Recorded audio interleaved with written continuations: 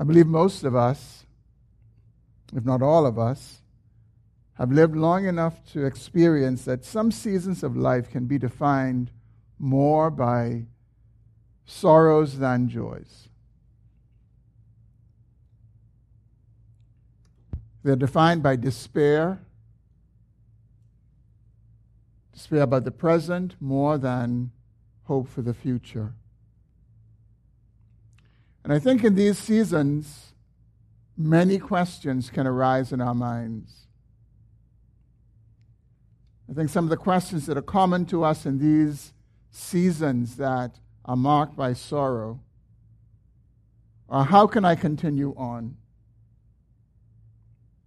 Or why should I continue on? Or even worse, is it worth continuing on? I believe those questions and similar ones are answered for us in Psalm 126. Psalm 126 is the psalm that we have come to this morning in our sermon series in the Psalms of Ascents. So if you have not yet turned there, please do so and follow along as I read Psalm 126, beginning in verse 1. I'm reading from the English Standard Version. When the Lord restored the fortunes of Zion, we were like those who dream.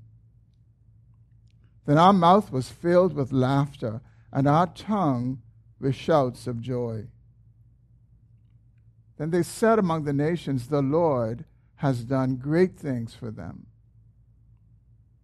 The Lord has done great things for us, and we are glad. Restore our fortunes, O Lord,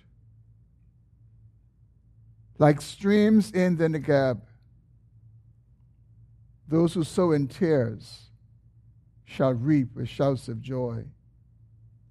He who goes out weeping, bearing the seed for sowing, shall come home with shouts of joy, bringing his sheaves with him. Would you pray with me this morning? Heavenly Father, we bow our hearts this morning, and we do so with gratefulness as we look to you to feed us from your word. Lord, more than anything else, we recognize that we live by every word that proceeds out of your mouth. And we know, Lord, that you are the one who providentially orders all things, and you have ordered and orchestrated and ordained that we would hear this word this morning from your word. Whether we are gathered in this place or we are watching by live stream or even listening in the days ahead. Would you speak to our hearts, Lord?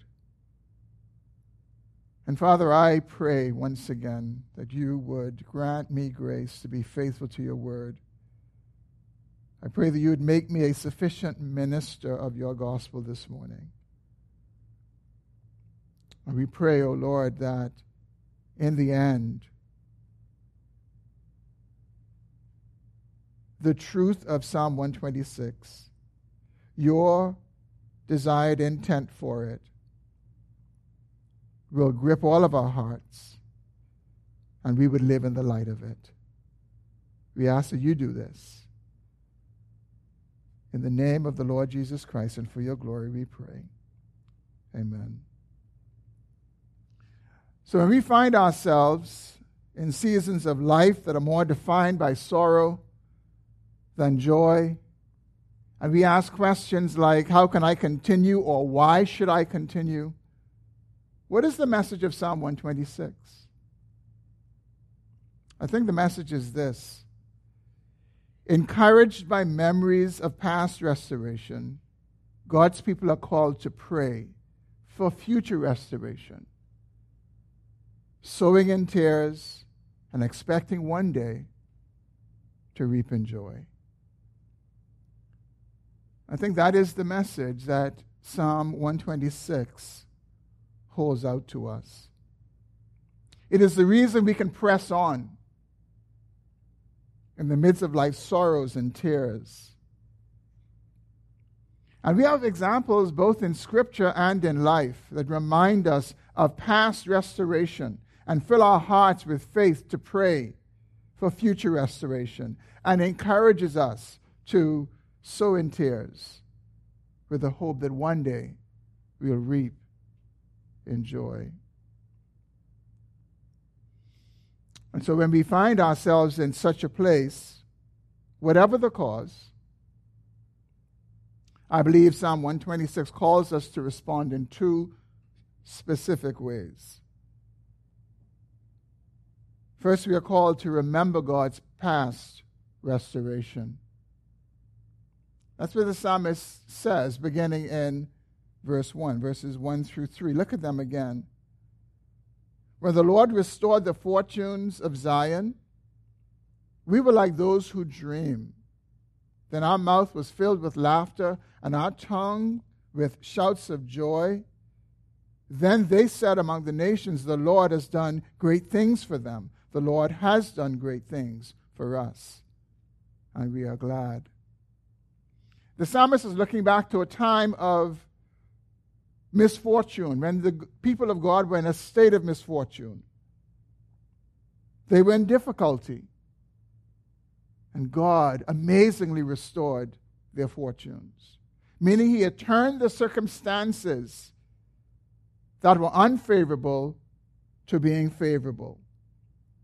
The translators of the New International Version say that it was a time when the Lord brought back the captives to Zion, pointing to the Babylonian captivity. We can't be sure of the circumstances, but what we are sure of is that God's people were in some kind of a collective misfortune that God turned into good fortune. That's what we can be assured of. And the psalmist is remembering that time. He's calling the community of pilgrims as they would journey to Jerusalem to recall the time when God did that. He said, and it seemed so good, it seemed so good to be true. He said it was almost like you thought you were dreaming. It's like when you have one of those dreams. You ever had a dream that you woke up to and you saw you woke up because the dream was so wonderful and so filled with joy? And sometimes when we get those experiences in life, we're thinking, I must be dreaming. This can't be real. The psalmist says it was like that. He said this was such an extraordinary turn of events. We were like we were dreaming. The Lord, in great mercy, visited His people and restored their fortunes. It was not a dream. And the people who languished under tears and sorrows and misfortune found themselves laughing and shouting for joy. And the event that the psalmist has in view was such a big deal that the nations around them were aware of it. They observed it. They could not help but take note of it. And it was no mistake what happened. They said, the Lord has done great things for them. They recognize something supernatural has happened. Israel's God has acted on their behalf. The God who made heaven and earth, He acted on their behalf. In the King James Version, it uses the word heathen, referring to the Gentile nations. And it's saying that unbelievers watched this marvelous thing that God did, this marvelous turn of circumstances for His people, and they said, the Lord has done great things for them. And one of the hints at the event was the return of the Jews from Babylonian captivity, is that was a very dramatic event that the nations were aware of far and wide. It was when Cyrus, the king of Persia, defeated Babylon. And in a year's time, he ordered that Jerusalem would be rebuilt and the temple would be restored. And he issued this decree that all those who wanted to go back and rebuild the city and rebuild the temple, they were free to go. We find this in 2 Chronicles chapter 36, verses 22 to 23. He gives this decree, which was dramatic and amazing, that conquering kings just don't do that. But Isaiah had prophesied some 160 years before that Cyrus, one named Cyrus, would rise up and would do this very thing. And Israel's sorrows were turned to laughter and shouts of joy, shouts of uncontainable joy. Matthew Henry writes about these verses. He's a deceased Puritan theologian, and he writes, "Those who were laughed at now laugh, and a new song is put in their mouths. It was a laughter of joy in God, not scorn of their enemies." And Israel was the blight of the nations. They were the scorn of the nations. But when God acted in this way for them, their joy was in the Lord. It was not mocking their enemies who laughed at them. It wasn't saying, aha, now you laugh at that. It wasn't that. They were filled with laughter of joy in God, not scorn of their enemy. They were too happy for what the Lord had done to be thinking about their enemies. And then we see in verse 3 that the psalmist picks up the words of the nations, and he says the very same thing. He acknowledges that, yes, the Lord has done great things for us, and we are glad. I wonder if you've ever experienced some kind of restoration in your life. Some kind of restoration like what the psalmist is remembering here in Psalm 126. You were in difficulty, you were in hardship. It seems like there was no way out, and God in His mercy delivered you, and it seemed too good to be true. And you almost thought you were dreaming, but it was real. And if you experienced that, I'm sure that you remember the unbridled joy that filled your soul. And the truth is, the harder the circumstance we face, the more difficult the dilemma that we're in, the greater the joy of God's restoration. The harder the sorrows of misfortune, the greater the joys of restored fortunes. When we study Israel's history, one of the clear patterns we see is that without exception, except for when they were in Egypt, this is the only exception, except when they were in Egypt, all of the other times of national decline and hardship were connected to their disobedience to God. It's connected to their sin. And each time the Lord showed mercy and restored their fortunes, restored the nation.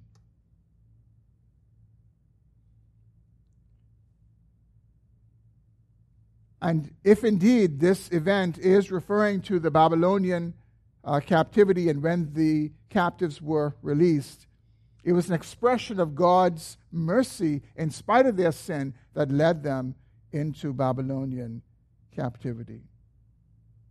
Although many of the misfortunes and hardships we face in this life are not from our sin, I should say. Some of them are just a part of living in a broken and a fallen world. But some of them are. Some of them are because of our sin, because of our disobedience. And maybe that's your situation this morning. And if it is, we can take great comfort from the Lord's dealing with the nation of Israel, that despite their disobedience, He was merciful to visit them and to restore them. We should take comfort from Psalm 103, where we're told the Lord does not deal with us according to our sins, nor does He deal with us or repay us according to our iniquities. This should encourage all of us. Because the reality is that for some of us, when we find ourselves oftentimes in difficulty and we realize that it is our sin that has brought us there, our typical response is we feel condemned, We don't want to look to God. We have no faith to look to God for mercy.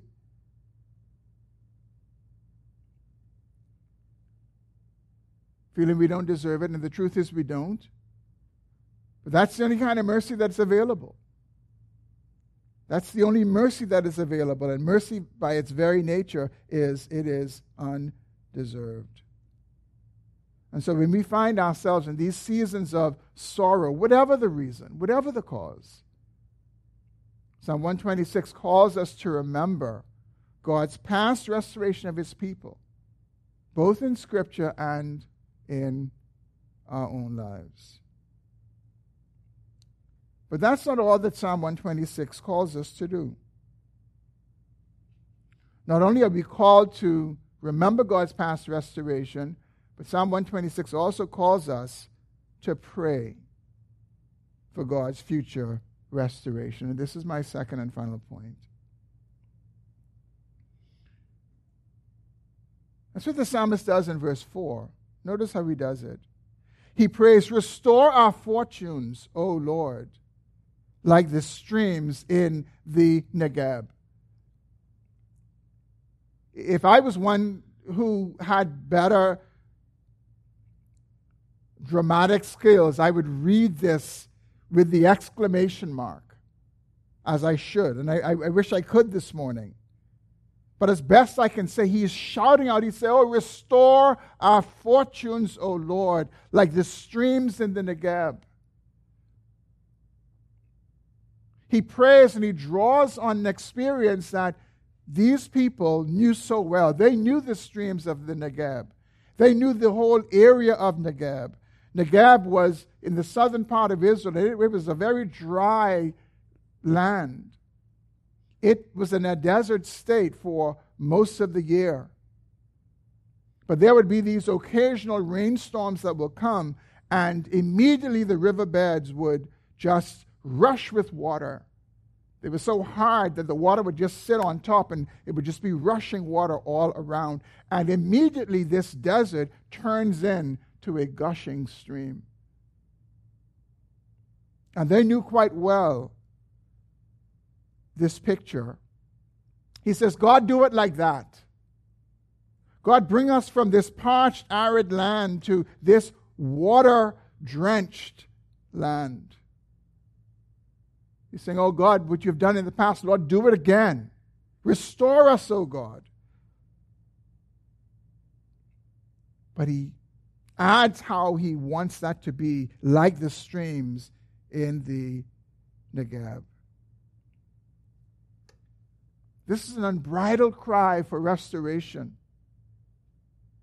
And brothers and sisters, we must do likewise.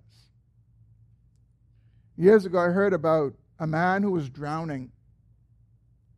And they say he was an Englishman, so he was very proper. And he was going down. He said, "Physical assistance." And he went down again. He said, "Physical assistance." And when he saw that he was drowning and drinking, he said, "Help, help, help, help." And people ran and rescued him out of the water. But when he was saying physical assistance, nobody knew what he was talking about. And sometimes we could be like that with the Lord. We're in dire straits, parched ground, and we're saying physical assistance. No. The psalmist says, oh God, restore our fortunes again. God, restore them as the streams in the Negeb. But one of the realities for us, and I think you would agree with me, is that rather than praying and crying out to God, we are prone to complain. We're prone to gripe. We're prone to be angry at God, even many times when it is our own disobedience that may have landed us in a place of difficulty or distress. And rather than ask our merciful God to have mercy on us and to restore our fortunes, we are bitter in heart and we complain. And we walk around with a sense of entitlement, instead of throwing ourselves on the mercy of God and say, oh God, restore my fortunes again. Restore it like the streams of Negeb. Lord, do it suddenly. Rush it over me. We must pray like the psalmist, and we must cry out to God for restoration. But notice that while the psalmist calls us to prayer, and prayer is the most important thing that we can be doing in these seasons of sorrow and sadness and hardship, that's not the only thing that we are called to do. We are called to this important activity to pray, but we are also called to do something else. Look at verses 5 and 6.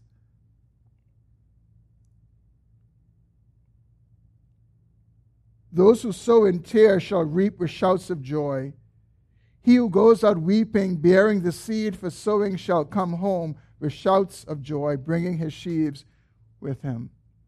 I think what the psalmist is saying to us is, even as we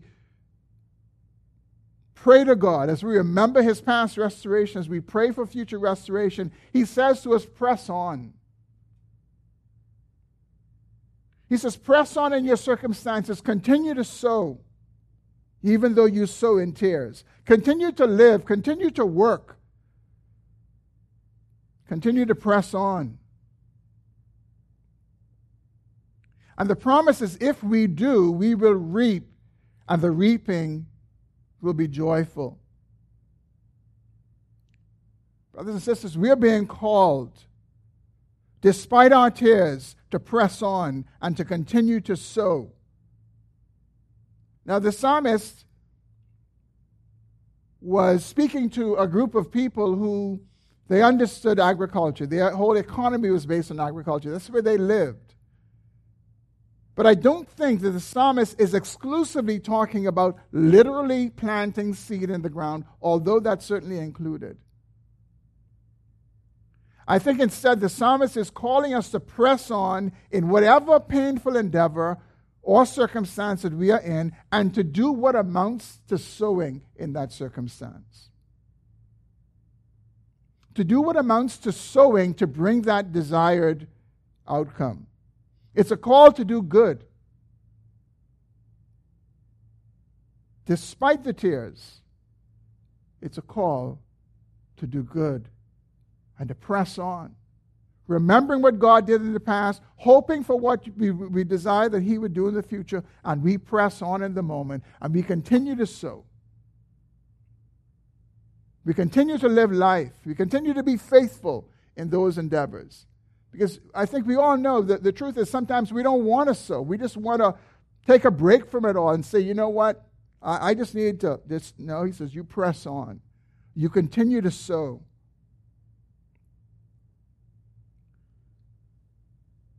And for some of us this morning, this hard circumstance, maybe it's a parenting situation. Maybe you're a parent with a wayward child, a child from whom you may even be estranged. And there is grief, and there's sorrow, and there are tears. And you've prayed, and there's been no change. Well, sowing for you is to press on in that situation, continue to do good, waiting and praying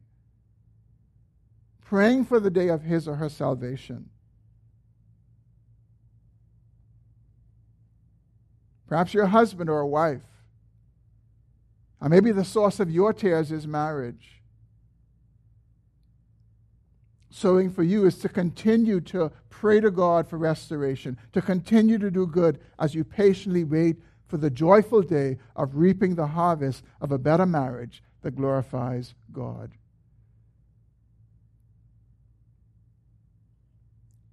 Maybe your source of tears is as an employee, or maybe in your career. Whatever the circumstance, whatever it means to press on in that employment situation, press on and do it. Sow those seeds despite the tears, hoping and looking for the day that God will bring a joyful harvest. Maybe you're in business, and this is a very difficult time for a lot of businesses. And maybe you're tempted to throw in the towel. But for you, continuing to sow is to continue to press on, to continue to be faithful, continue to pray, continue to cry out to God that He would restore the fortunes of your business. And day by day, doing the things that you are called to do and waiting for the day of the Lord's restoration. Brothers and sisters, as we journey in this life, the message of Psalm 126 to the pilgrims in the psalmist's day is the same message for us today. It's a message of hope, reminding us that God has brought great restoration to His people in the past, and we could and should likewise pray for His restoration to continue to faithfully sow, even with tears, because God has sufficiently shown us that He is merciful and that He visits His people at harvest time with a harvest that will fill their hearts with amazing joy.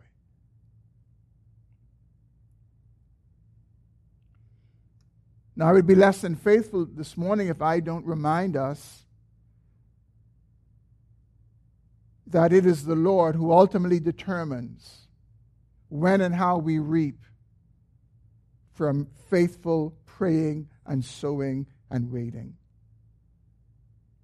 Whether we reap in this life or we reap in the life to come. It would be wonderful if I could stand here this morning and tell you that every single event of waiting and praying and sowing will end in the reaping of that for which we wait and hope and pray in this life.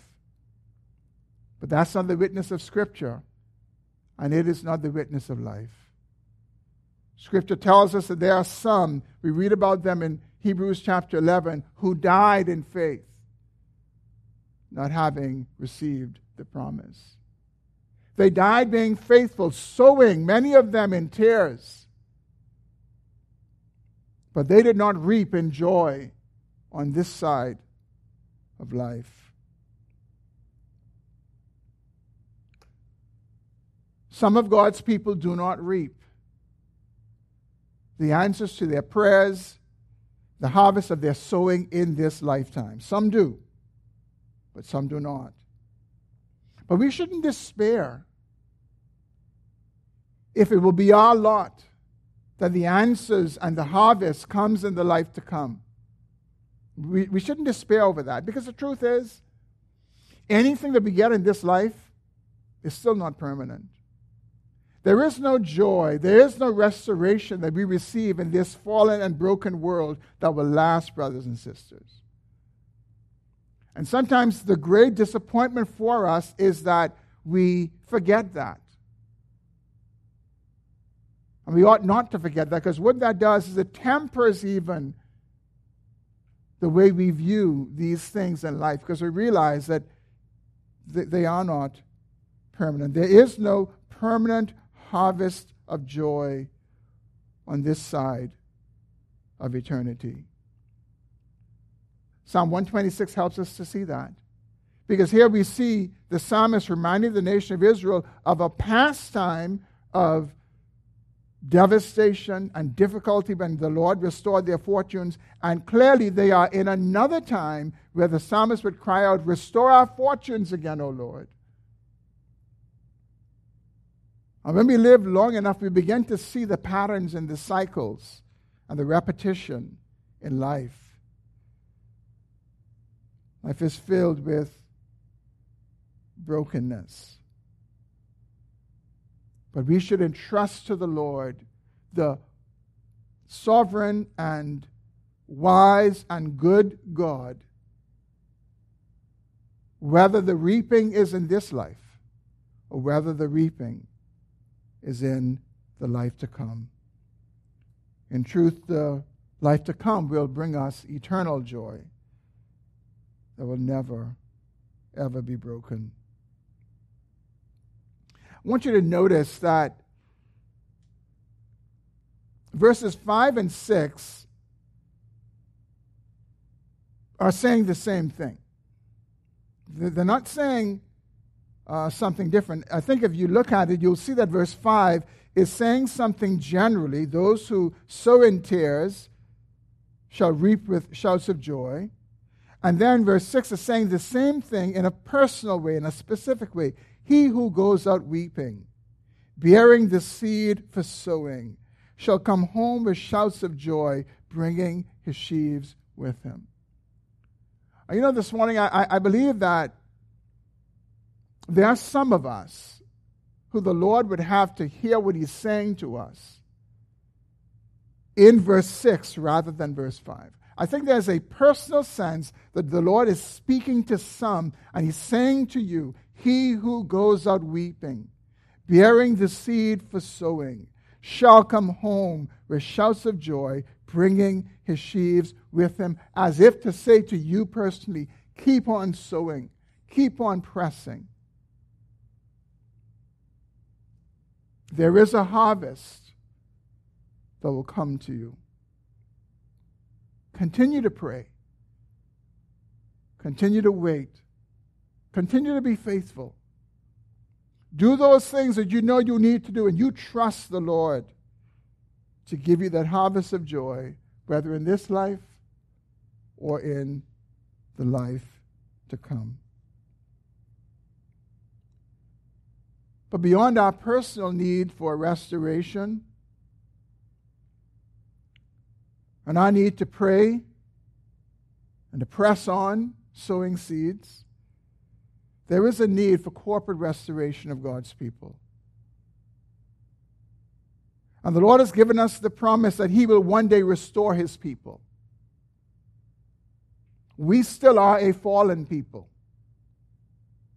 He will fully redeem us from the fall, and he will usher in a new heaven and a new earth in which righteousness dwells. Listen to the vision of John that he writes for us in Revelation 21, verses 1 through 4. He writes, "Then I saw a new heaven and a new earth, for the first heaven and the first earth had passed away, and the sea was no more. And I saw the holy city, New Jerusalem, coming down out of heaven from God, prepared as a bride adorned for her husband. And I heard a loud voice from the throne saying, 'Behold, the dwelling place of God is with man, and he will dwell with them, and they shall be his people. And God himself will be with them as their God. He will wipe away every tear from their eyes. And death shall be no more, neither shall there be mourning, nor crying, nor pain any more, for the former things have passed away.'" Brothers and sisters, this is the restoration that awaits the people of God. God will bring us into the new Eden. We have fallen from the first Eden, been cast out of it through our forefather Adam. Through the last Adam, we will be restored again into the presence of God. And we will be restored into the new Eden that God even now is preparing for those who love him. That, brothers and sisters, is the ultimate restoration. And that is one that will not be such that we will find ourselves again crying for another. That is it. That is the ultimate. It is the restoration of restorations.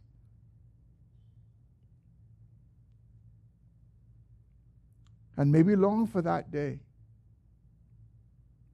And may we faithfully live for that day, even sowing seed in the midst of tears. Because that day, the joy of the restoration of that day are beyond the joys of anything we've ever known. Because we will be with the Lord forever, delighting in him and in his presence. For whom we are told there's the fullness of joy. It's the fullest expression of joy that we can ever know. And so as we journey together, may this be our vision of home. May this be our vision of the ultimate restoration that we both desire and need. Let's pray. Oh Lord, I pray that you would speak to our hearts, especially those of us who find ourselves in seasons of sorrow, where we are in need of your restoration. Would you help us, O Lord, to be reminded of your great mercy to your people in the past, how you have restored fortune from misfortune.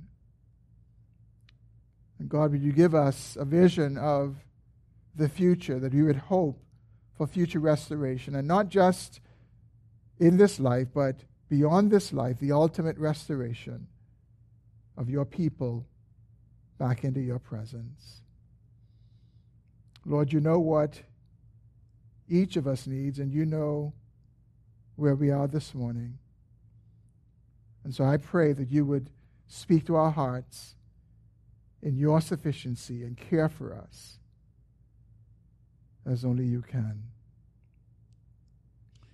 As you leave today, may the King of ages, the one who is immortal, invisible, and the only God, the one to whom belongs honor and glory, enable you to press on in all of life's circumstances, even sowing in tears. And may he enable you to look for the ultimate day when we will reap the harvest of full and final redemption through Jesus Christ our Lord. Amen. Amen.